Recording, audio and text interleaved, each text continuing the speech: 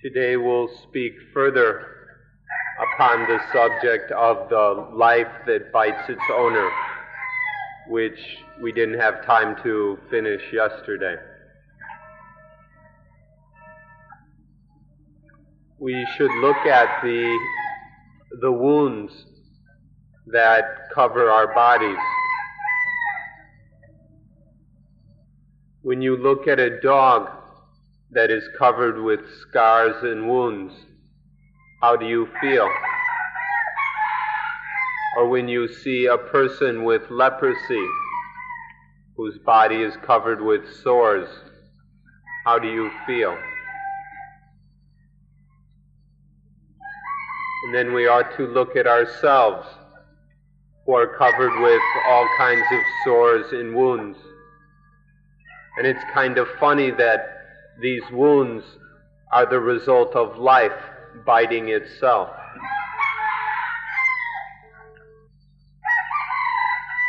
Yesterday we talked about the burning and scorching of the defilements, such as greed, hatred, and delusion. And then we talked about the heaviness of the burden of life. Now we'd like to examine the lack of freedom in life.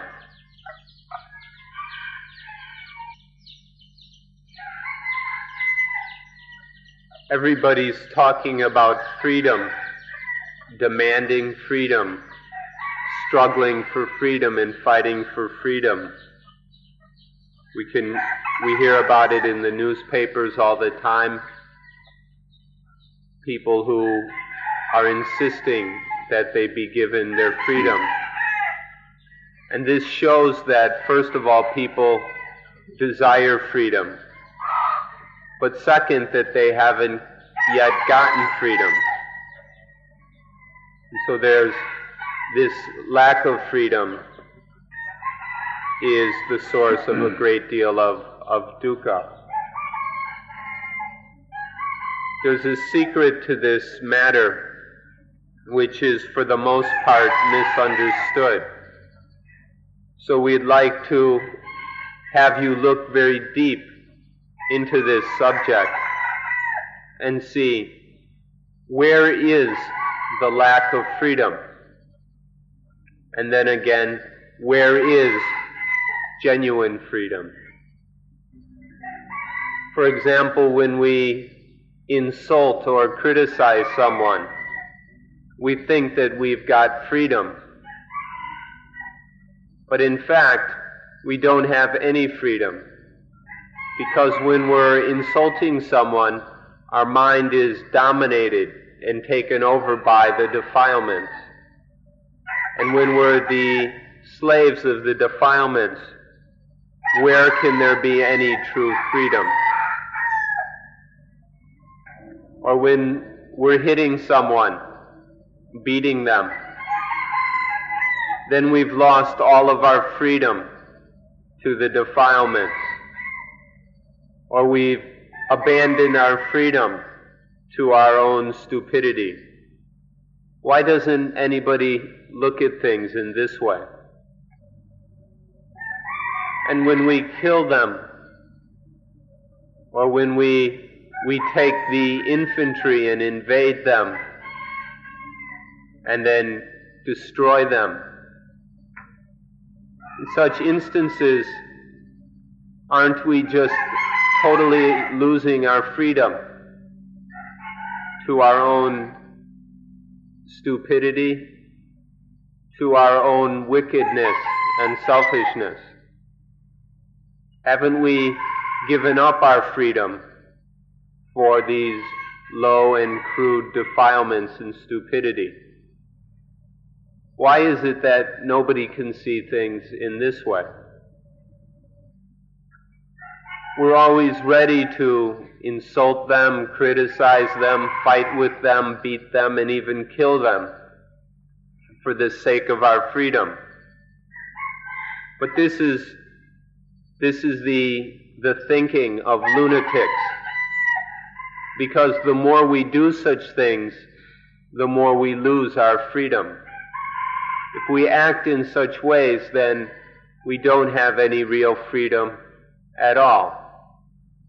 It would be good if people could look at this honestly and begin to understand it. And nowadays we've gone much further than that. We've got these huge armies and these tanks and airplanes and all kinds of missiles and nuclear weapons ready to destroy the freedom of others. We're always ready to fight them or throw our weapons at them to destroy their freedom for the sake of our own freedom. But what do we really get from this? Is the result of all this madness genuine freedom or not? What do we get besides losing our own spiritual freedom from all these weapons and all this militarism? We ought to give proper attention to the word spiritual, because we think we're getting physical freedom, but at the same time we're completely losing our spiritual freedom. We shouldn't overlook the spiritual side of the picture. When we experience the deliciousness of something, when we're tasting the deliciousness of something, we think that we're getting something, that we have the freedom to experience this deliciousness. But in fact, we have lost our spiritual freedom. We've surrendered our freedom to the power of that delicious thing. For the sake of some physical delight, we abandon our spiritual freedom. When we get some sexual pleasures, we think that we've won something, that we've been victorious and gotten some sexual pleasures. But in fact, we've lost our freedom to those very same sexual pleasures. But we never understand this. We never notice the facts. When we love anything, then we lose our freedom to that thing. But common people never understand this. They don't even notice this. They think that they're just getting something, that they're receiving this and that. They never look deeper to see what's really happening. Or on the other hand, in the opposite direction, if we hate something or are angry at something, then we also lose our freedom to that thing. When the mind is full of anger or hatred, why don't we take notice that these things are biting us, clawing us, so that we're covered with wounds? Why don't we see that when there is anger or ill will or dissatisfaction in the mind, that we've lost all freedom and are biting ourselves, clawing ourselves? Or when we hate someone, then we surrender our freedom to that person. Please look at this carefully. Or if we're afraid of something, then we surrender our freedom to that thing until there's nothing left. Nowadays we have a world that's full of fear and terror, such that there's no spiritual freedom left anymore. we can say that now the left is always afraid that it will lose to the right, and the right is equally afraid of the left. Both the left and the right are nervous, apprehensive, and fearful that they will lose out to the other side. And so they are unable to sleep peacefully. They're constantly worrying and fretting about this. And this has been going on for days, months, for years. The left and the right are constantly frightened by each other. And so then we ask the question, when we fight, when we go to war, do we do so for the sake of freedom, or do we do so in order to lose our freedom? What's the correct answer to this? Even if we win the battle or the war and get a lot of material benefits, in the end we've lost, we've surrendered ourselves to the defilements, to Mara or to Satan. So now we're fighting for freedom without understanding that our very actions are destroying our freedom. Only the mind that is correctly established is free. Only this properly established mind can maintain its freedom. If the mind maintains itself incorrectly for just a bit, then it loses its freedom.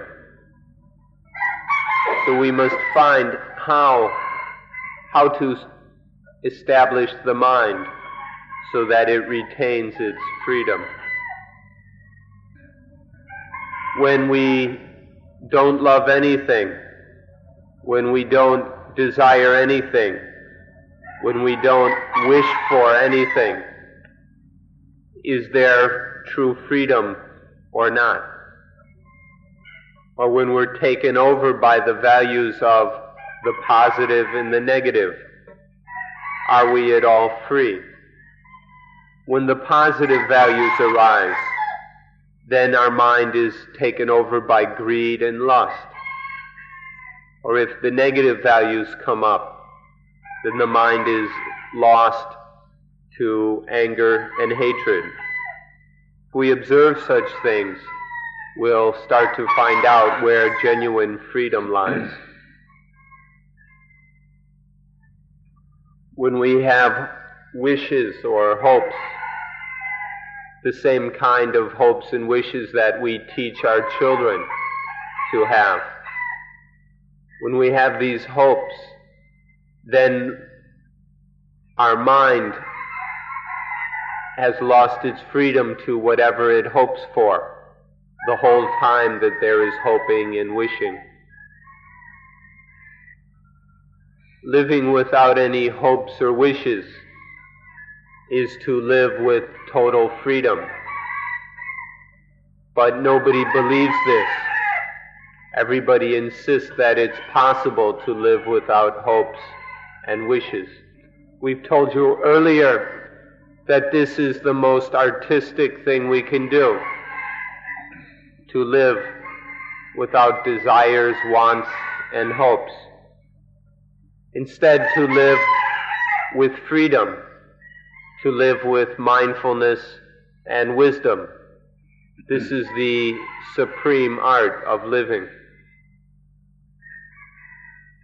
In our Dhamma language, we describe the life of wishing and hoping as the life of a preta. A preta is a kind of being, often translated as hungry ghost, which is pictured as having a stomach the size of a mountain and the mouth the size of a needle. So it's got this huge stomach and it's constantly hungry, but a tiny mouth that can never satisfy that hunger. This living like a preta is how it is when we're full of hopes and wishes and desires. It's a rather low and pitiful kind of existence to live with this constant hunger gnawing on us, all these wishes and desires chewing at us. But still it's a way of life that many people are caught quite attached to. Take a good look at the body of these pretas or hungry ghosts. These huge stomachs with the hunger of a mountain, and mouths tiny like the eye of a needle. How can such a tiny mouth ever fill up such an enormous belly? And so finally we must ask ourselves, are we living like hungry ghosts? So when we live like a hungry ghost, we're being constantly dominated by hunger, by desires. Our mind is full up with these wishes and this hunger. And so this is biting us so much that we're full of sores and wounds. But we're unable to control this hunger. We can't control these hungry minds. And so we continue being hungry ghosts, on and on and on. When we want to love something, we can't control ourselves and fall in love with it. Or when we want to hate something, we're unable to control ourselves and fall into hating that thing. This is where our problem is. We're unable to control things. And so we keep falling into love and hatred. And we get angry so easily. It's like a flash of lightning. We burst into anger. We flash into anger so easily, so quickly. And then we can't control it. We can't stop it. The anger continues. And we feel vengeance and wrath towards others, and we store up this vengeance and carry it with us for days, for weeks. Sometimes even we carry these vengeful feelings around with us till the end of our life. It's so easy and so fast, this anger. We often can't do anything about it. Or when we do something very wrong to someone, we never want to ask for forgiveness. Or if somebody comes to ask our forgiveness, we never want to forgive them. These are emotions which we're unable to control. We can't stop ourselves from feeling ill will or feeling upset by or annoyed by others. So we keep falling into these harmful moods because we're unable to control ourselves. And when we can't control these emotions, then they bite and bite and bite until we're covered with wounds. These wounds may not show on our physical bodies, but they're covering our minds or the spiritual part of our minds. But you needn't worry. If the mind is full of these wounds, it won't be long before we get into conflicts and hassles with people. And then before long, our bodies will also have their share of sores and lumps and wounds. Please remember that being unable to control the mind leads to all these wounds.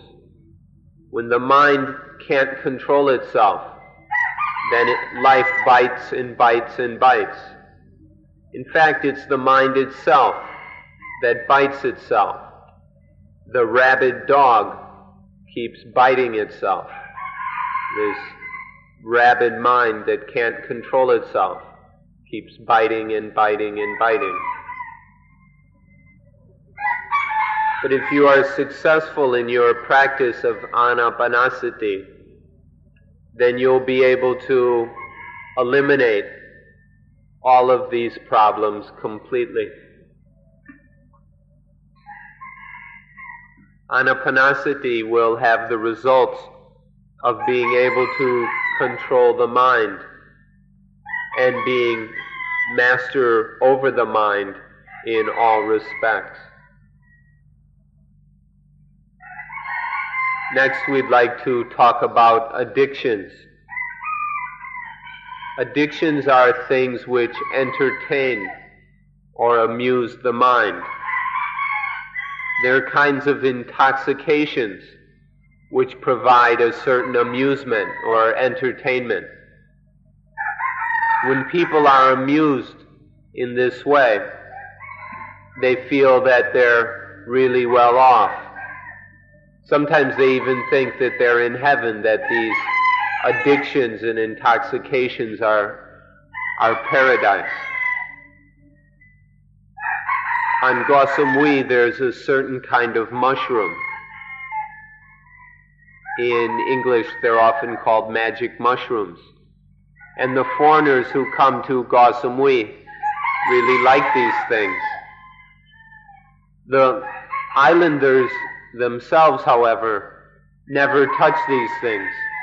These mushrooms make you drunk and dizzy, and one doesn't really know what's going on. But they give a certain kind of excitement and stimulation. And the foreigners seem to really enjoy this being drunk and intoxicated by these mushrooms.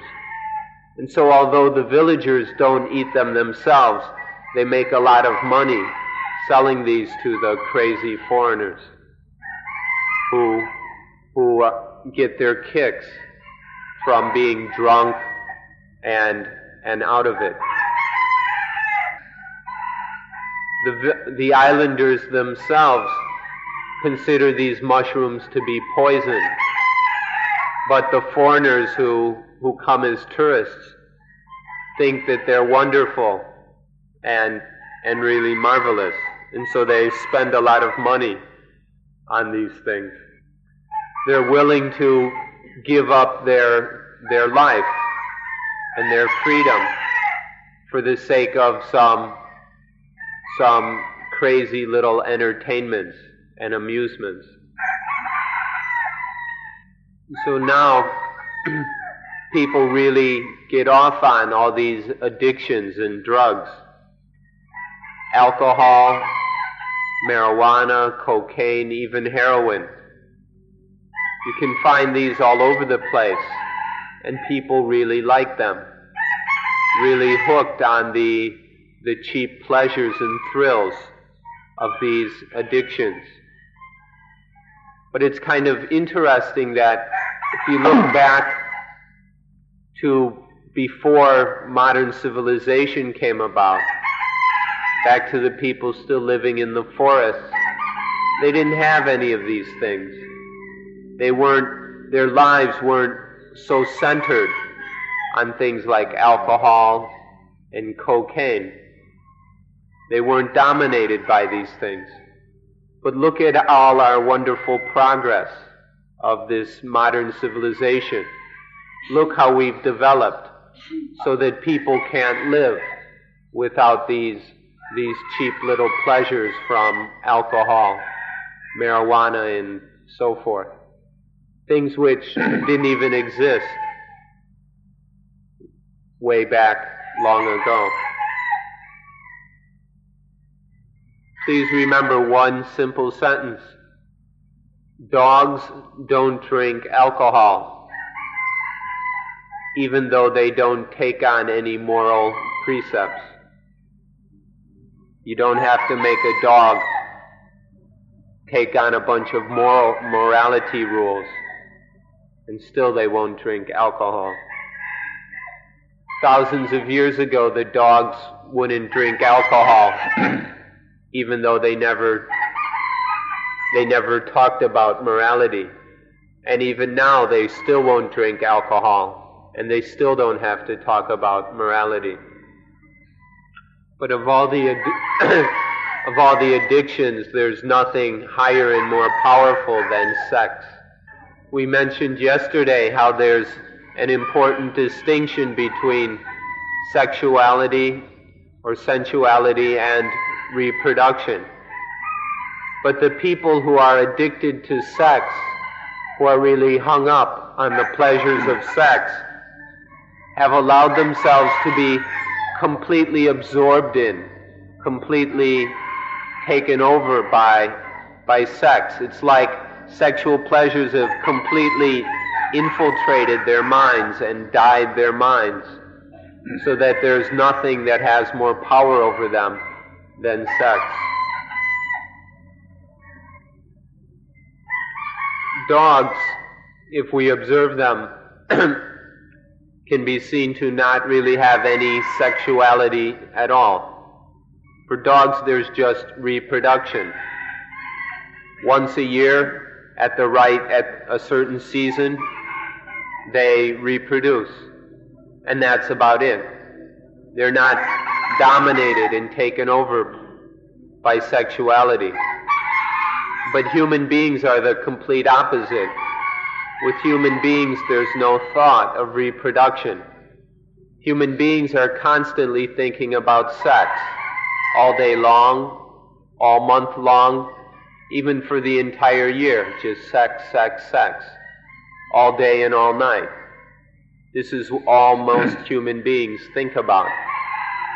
They never consider reproduction. And so dogs, where reproduction is a seasonal thing, there's no addiction, especially to sex. But for human beings, there's a most powerful and almost total addiction to sex. Human beings in their cleverness have developed something called love play.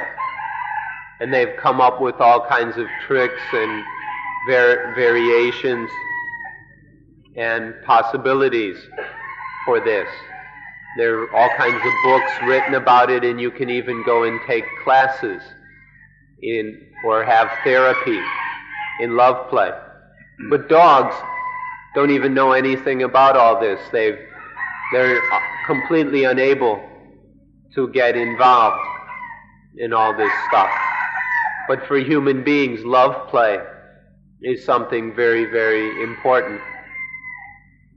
And so, why not make a decision, make a careful examination and decide for yourself between the two, between humans and dogs, which of the two is more a slave of the defilements? Between humans and dogs, which are more enslaved to the positive and the negative? All religions and all of the moral systems within and without religion are all aiming to save human beings from their addictions. No religion wants human beings to be addicted.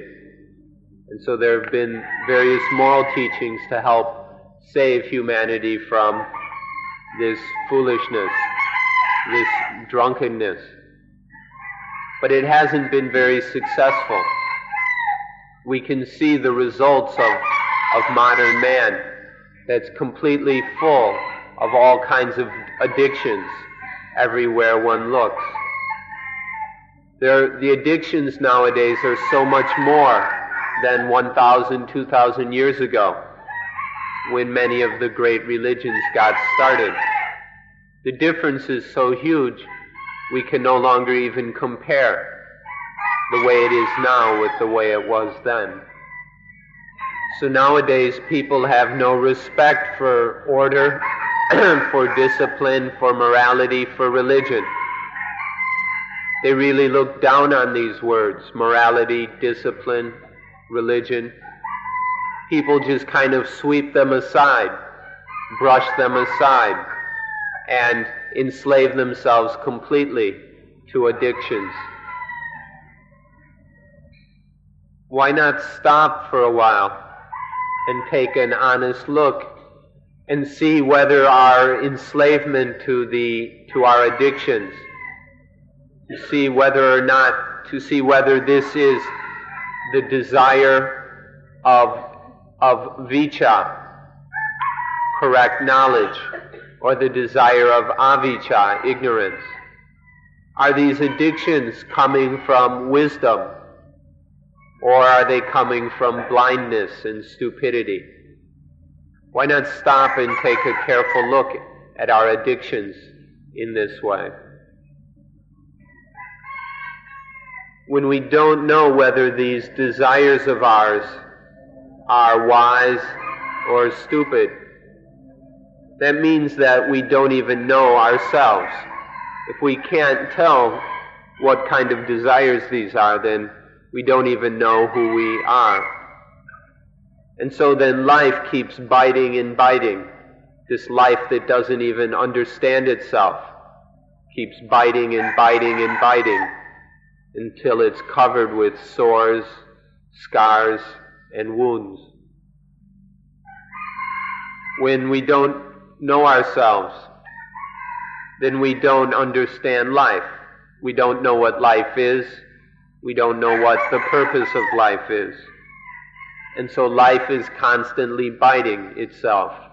It bites and it bites because there's no real understanding of life, because we don't even know what our self is. And so we're constantly, and so the result is we're covered with these scars and wounds in such a horrible and pitiful way. It's even more disgusting than someone who has leprosy. This is the state we're in more pitiful condition than someone who has leprosy. Now imagine for a moment, imagine what life would be like if it no longer bit itself, if there was none of this biting and all the wounds disappeared. What would that life be like? This life where there's no biting, where there's none of the wounds, we call this the life of coolness.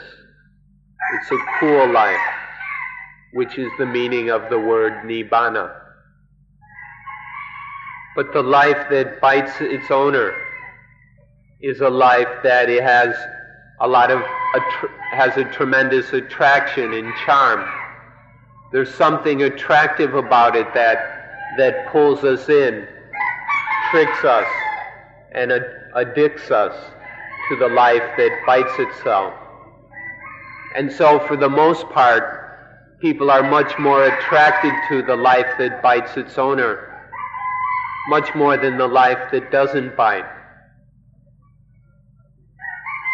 But even when people begin to get a sense of what's happening and start to lose their satisfaction with this biting and wounded life, even when there's some dissatisfaction, people start to wander around looking for an alternative, but they've got no idea where to look. This is quite interesting and strange. There are a number of people wandering around, not really satisfied with their present life, not fulfilled with their present life, but with no real idea where to look, or where to turn to find something better. You all have come from the West and come to the Far East in order to find the wisdom of the East. If you're able to find this wisdom, it will mean very simply that you have found the life that doesn't bite. As for Buddhism, which is a religion or a system of wisdom from the East, all the knowledge in Buddhism, all the practices in Buddhism, everything that is genuine Buddhism aims solely for achieving or realizing the life that doesn't bite. And the funny thing is that when you find this understanding, when you find this wisdom, it will tell you that don't own life. Don't be the owner of life. Don't try and possess life. Don't take it as being I and mine. Don't make an ego out of life, and then it won't be able to bite. This is what the wisdom of the East has to say. Don't become the owner of life. Don't try and possess life.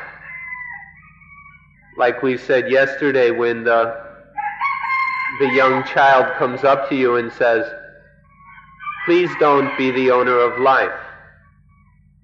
Give it up. Let it go. Don't be possessive towards life, and then it won't bite you anymore." When the child says this to you, don't slap the child, because it's bringing you the highest wisdom. So don't slap the child's face, because it's giving you the highest thing, bringing you the highest wisdom of Buddhism. There's a saying which might sound a little bit difficult to some, but it's really not so difficult. Let's see if the translator can get it right. Have without being the owner. To have something legally, but without being its owner.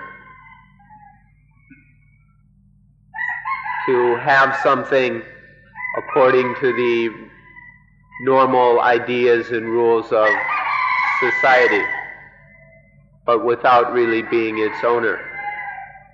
For example, you have a piece of land. You own some land, you have a deed to it. The government, the police recognize that you are the rightful owner of this piece of land, and you have a piece of paper and all the formal registration to prove it.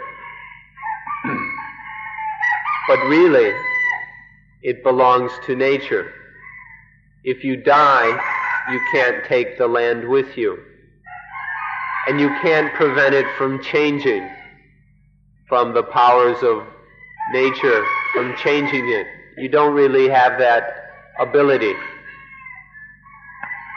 So legally, conventionally, socially, materially, you own it.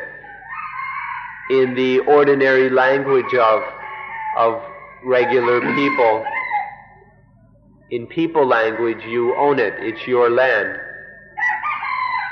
But spiritually, in the language of Dhamma, of the truth, there's no way you could ever own it. Materially, you have some kind of material, conventional ownership, but there's no genuine ownership, especially no spiritual ownership. This truth and the teaching of this truth can be found in the Christian Bible, in I believe in 1 Corinthians, in the letter of St. Paul to the people of Corinth. There's a passage where he says, I can't remember the exact wording, but it's something like, have a wife as if you have no wife. Have wealth and possessions as if you have none. Be happy as if you have no happiness. Going to the market, making purchases. Return home as if you purchased nothing.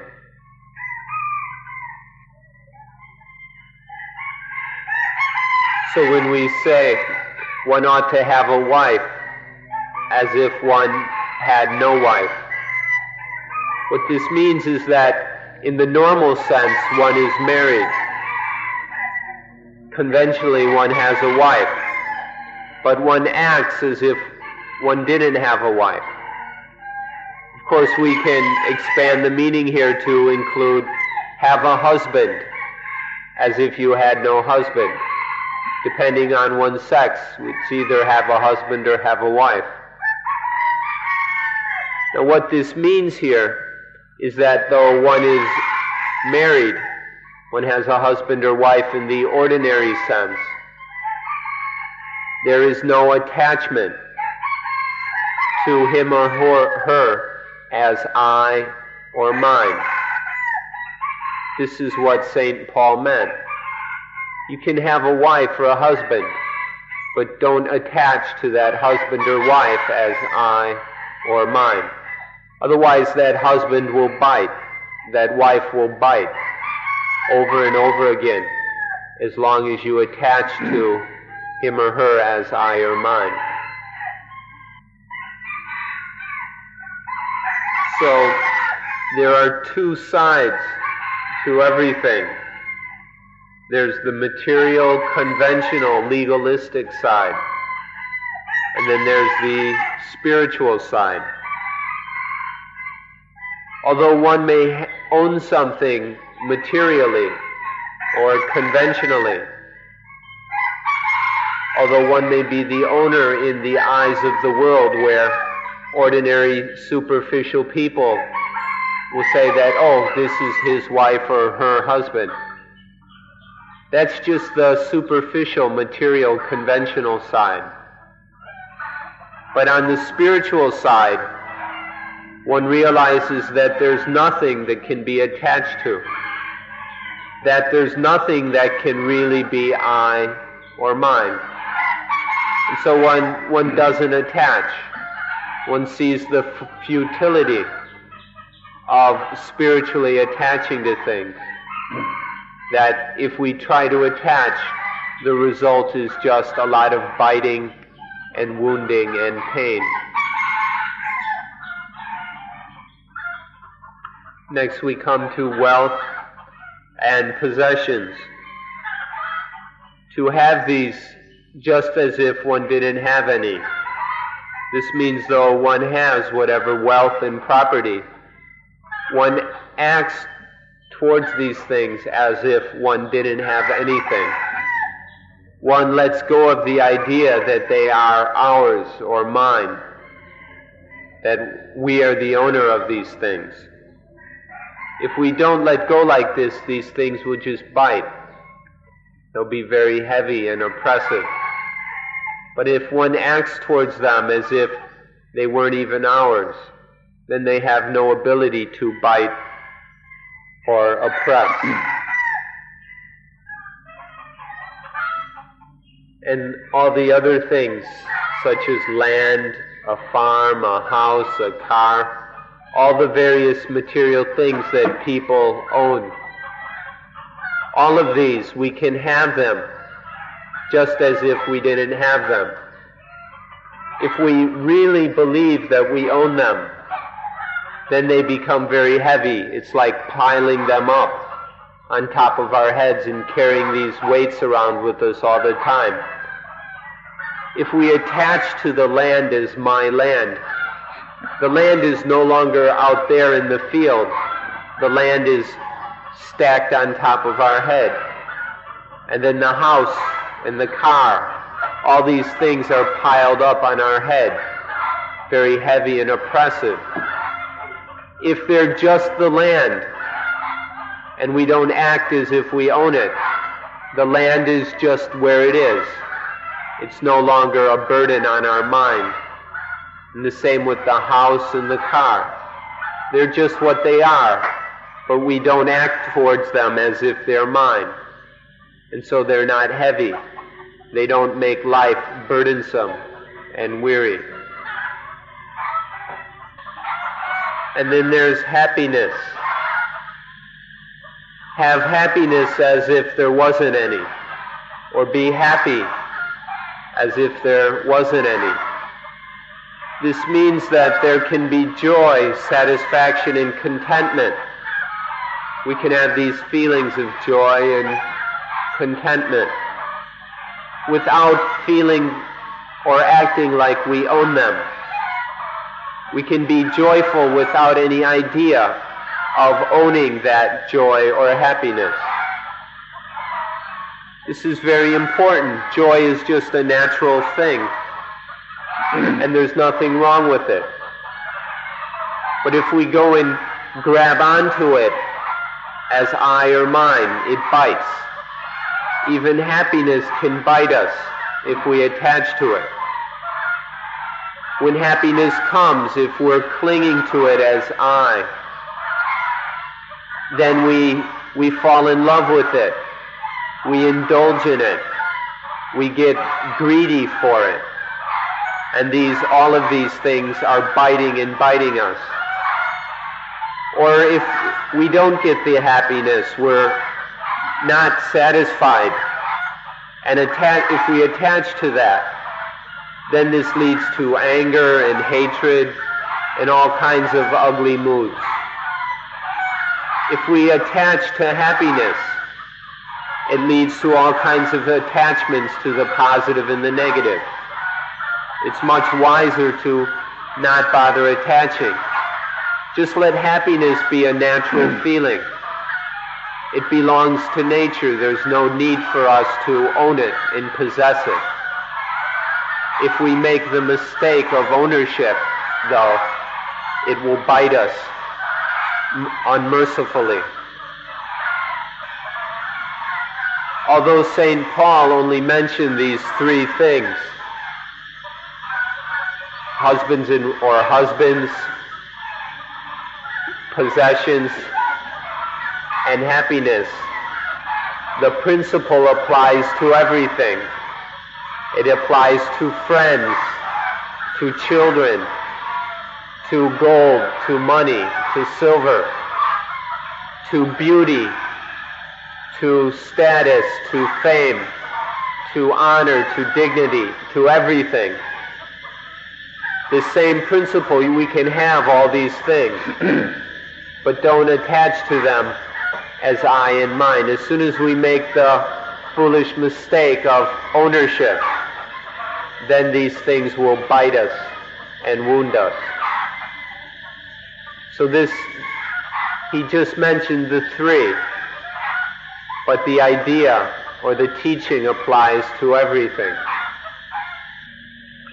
Then there's the fourth example that St. Paul mentioned. Buy something in the market, but don't bring anything home.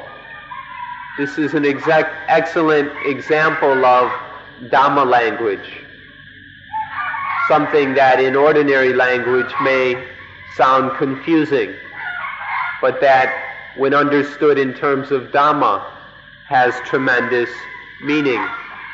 It's a kind of Dhamma riddle or puzzle to challenge our intelligence and help us to understand things more deeply. It has the same basic meaning as the first three examples.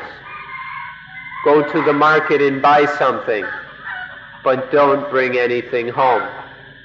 The meaning here is very profound about the importance of doing everything that needs to be done, but not attaching to any of it as I or mine. So one has some money, and one goes to the market and takes the money and buys something with it. And then one has some new purchase. But St. Paul warns us not to take anything home. That means though we may have bought something, we don't have any foolish ideas about owning it, about it being ours. Physically we may have bought something, but spiritually we relinquish all ownership. There's no attachment to it as I or mine. If we really think we own it, if we go and buy things and foolishly think that we own them, that they are mine, then this is going to make us a lot of problems, add tremendous burdens in life, a lot of biting and wounding. But if we understand that it's all part of nature, then there's no need to attach to it. We just do what needs to be done. This understanding of buying what's needed but not bringing anything home is an excellent example of the essence of Buddhism. To do what needs to be done without any ideas of I or mine. To do whatever must be done without any ownership or any possessiveness. Some people will listen to this and won't be able to understand. People who are not very intelligent will think that this is just some crazy teaching that doesn't make any sense. They'll go, this is ridiculous. Go to the market and buy something and not even bring it home. To the stupid person, this teaching sounds very stupid. But for those who understand, we see the tremendous wisdom of it. That in purchasing things at the market, it's just like we mentioned with the land. We make the purchase, and so we have the legal right to use something. This is a worldly convention used in society. It has certain practical benefits. But in spite of that legal ownership and right, spiritually, there's no ownership. In truth, there's no way we could ever own that. The legal convention is just pretending.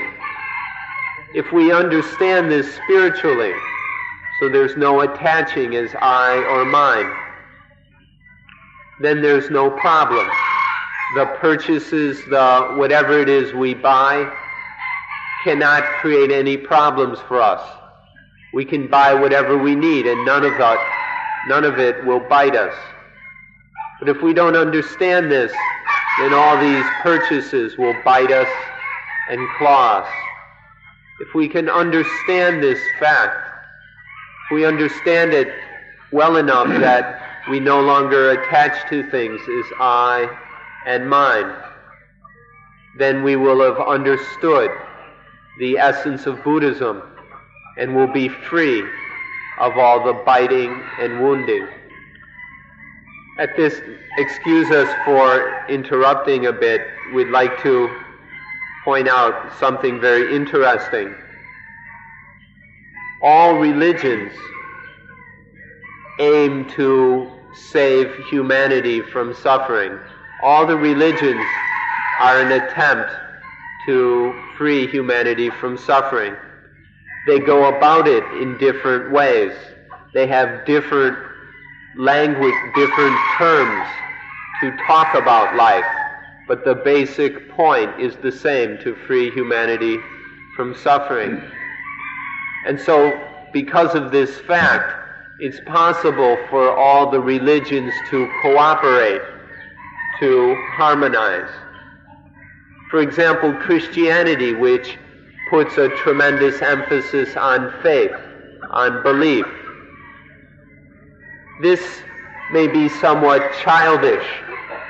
This may be an emphasis primarily for people who are unable to understand things on their own, and so they have to go and believe what others tell them. But although that may be the emphasis of Christianity, still in Christianity there are teachings of the most profound wisdom, such as the teaching of St. Paul that we've been talking about. And so there's no difficulty in Buddhism and Christianity finding this common ground, so that there's no problem in creating harmony between the two religions. There's no need for any conflict or argument between Christianity and Buddhism. This is a point that any real Christian or any true Buddhist should understand and be happy to accept. And for this reason, we're building a place we call the International Dhamma Hermitage. It's across the highway, about 2 kilometers away, and we'll take you there on the last day of the course. And this hermitage, this International Dhamma Hermitage, is being built in order to bring together the different religions, so that we can see the points in which we are in harmony, and so we can stop getting in arguments and competition. So we'd like to tell you this a bit in advance, that all the religions are able to harmonize and to avoid all conflict between them and among them. So the mere belief that everything belongs to God, and that nothing belongs to me, this belief in itself will eliminate about 50% of our attachments, and then we can continue letting go of attachments until they're all gone. So the belief that's taught in Christianity can be a very useful way to abandon attachment. And if one understands this correctly, then one can continue letting go of attachments in this, in that, so that there's no sense or idea or belief in I or mine remaining. Still thinking that it all belongs to God, that it's not mine. There's still a mine, a me. But if we can let go of all that I and me and mine, even the idea that it's my God or my relationship with God, we let go of all attachment, then life is totally free. There's nothing that has any ability to bite life ever again. The heart of Buddhism can be expressed in one short sentence. Sape dhammang nalang abhinivesaya. All things ought not to be attached to as I and mine. This one sentence expresses all the truth of Buddhism. In this sentence, the Buddha used the word Dhamma, which we usually translate as thing. But Dhamma here, or thing, should be understood to include everything in the universe, both things that are phenomena, both including all phenomena, and also the noumenon, things which are conditioned and that which is unconditioned. That means everything, including Nibbana, including absolute truth, whatever we want to call it, should not be attached to as I or mind. Literally, the sentence sape tamang nalang apinivesaya can be translated, literally it means all dhammas, all things, which no one ought to interfere with. Apinivesaya means to interfere with, get involved in, meaning to attach to them as I and mine. So there's nothing worth attaching to as I or mine. The words all things have enormous meaning. All things includes everything without any exception. It includes everything mental and everything physical. And it includes anything that is neither mental nor physical. It includes both the positive, the negative, and that which is beyond or above the positive and the negative. Everything whatsoever, without any exception, should never be clung to, grasped at as I or mine. If we understand this one sentence completely, if we fully understand the meaning here, then we will have understood the most profound Dhamma in Buddhism, as well as the genuine Dhamma in all other religions. The profound truths of Christianity, of Taoism, and any other religion are all contained in this one sentence. Sape tamang nalang apinivesaya.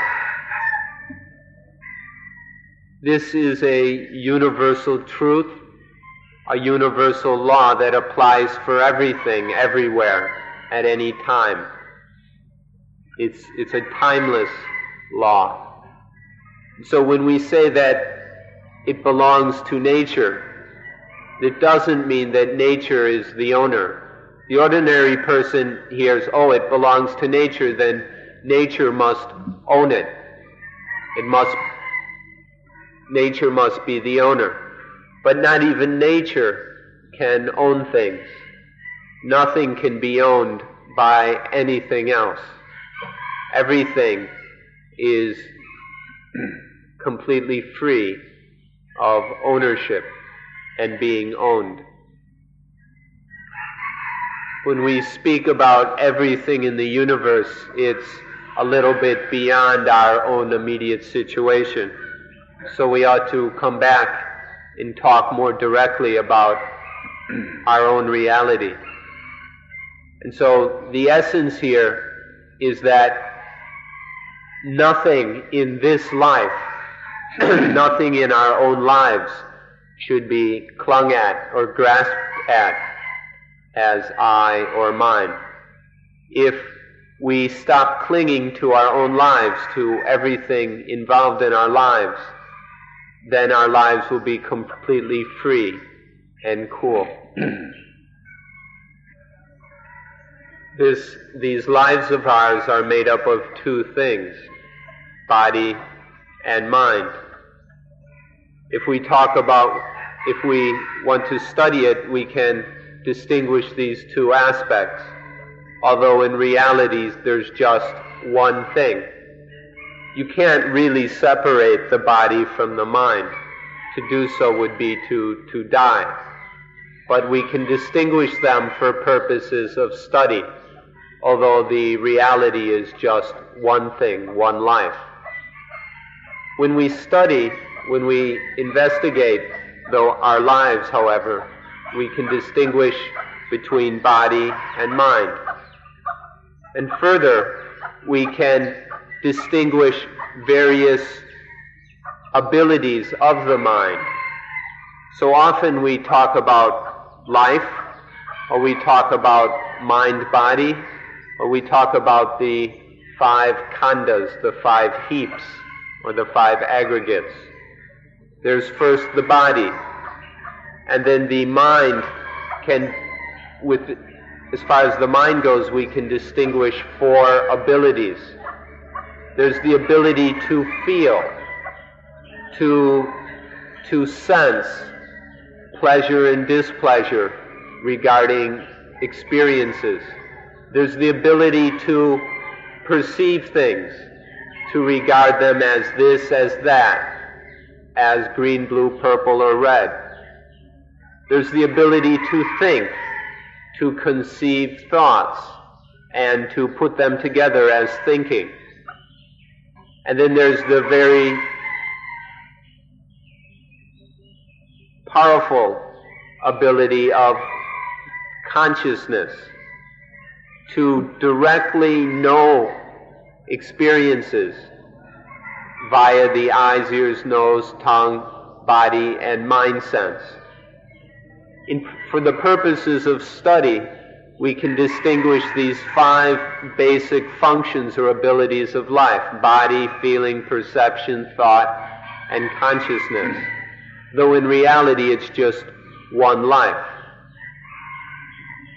And all of these abilities or functions of this life, all of them, according to Buddhism, are, if we attach to any of these 5, then that will cause suffering.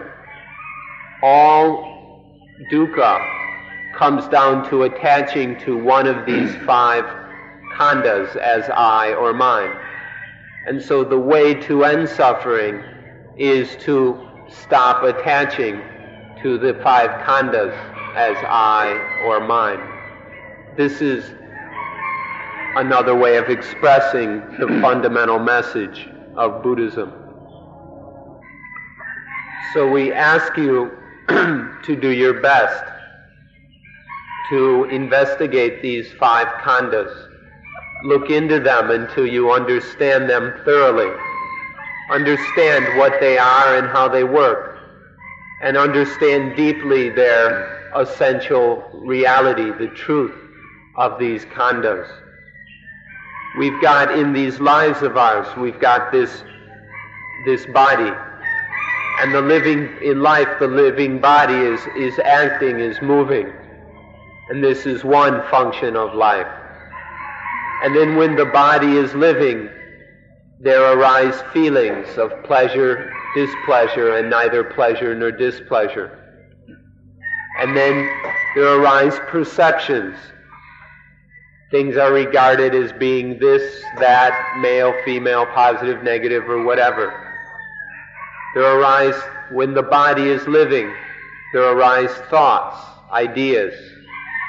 And when the body is alive, there is consciousness via the eyes, ears, nose, tongue, body, and mind sense. With this living body, there are also these living mental functions or abilities. Altogether, they make up the 5 khandhas. We beg you to investigate them until you understand that none of them should be attached to as I or mine. That clinging to the 5 khandhas is dukkha. That not clinging to the khandhas is the end of all dukkha. The highest mindfulness is to know that right now life is taking the form of the body aggregate. To know that right now life is taking the form of the feeling aggregate. Right now that life is taking the form of the perception aggregate. That right now life is taking the form of the thought aggregate. Or that right now life is taking the form of the consciousness aggregate. The highest mindfulness is to know right at this moment what form, what shape, what function life is fulfilling or taking. To know this from moment to moment is the highest mindfulness. And from this mindfulness we come to understand the reality of life itself. And then we see that there's nothing that can be clung to as I or mine. There's nothing that can be owned. that ownership is impossible. There's nothing that can be the owner, and there's nothing that is able to be possessed. Seeing this is the highest wisdom. And so with the highest mindfulness and the highest wisdom, we are free of all biting, of all suffering. So the highest mindfulness and wisdom is knowing that life is not ego. Knowing that there's just this life happening naturally, or that there's just body and mind, or just the five khandhas. But none of it is ego, none of it is self or soul. Realizing that there's just life, and none of it is I or mine, self, ego, soul, spirit, Atman, or whatever you want to call it. Realizing this, then life is totally free. Life no longer bites. Life can no longer be bitten when there is this highest wisdom. So all suffering is gone. All suffering has been quenched. This is the highest wisdom and the highest realization that a human being can attain. And at this point then, everything is finished. In terms of one has accomplished everything that needs to be accomplished. And so we'll close the meeting at this point. Thank you for being very good listeners, very patient. And if you can put up with some more, come back tomorrow and we'll have another talk. And that's all for today.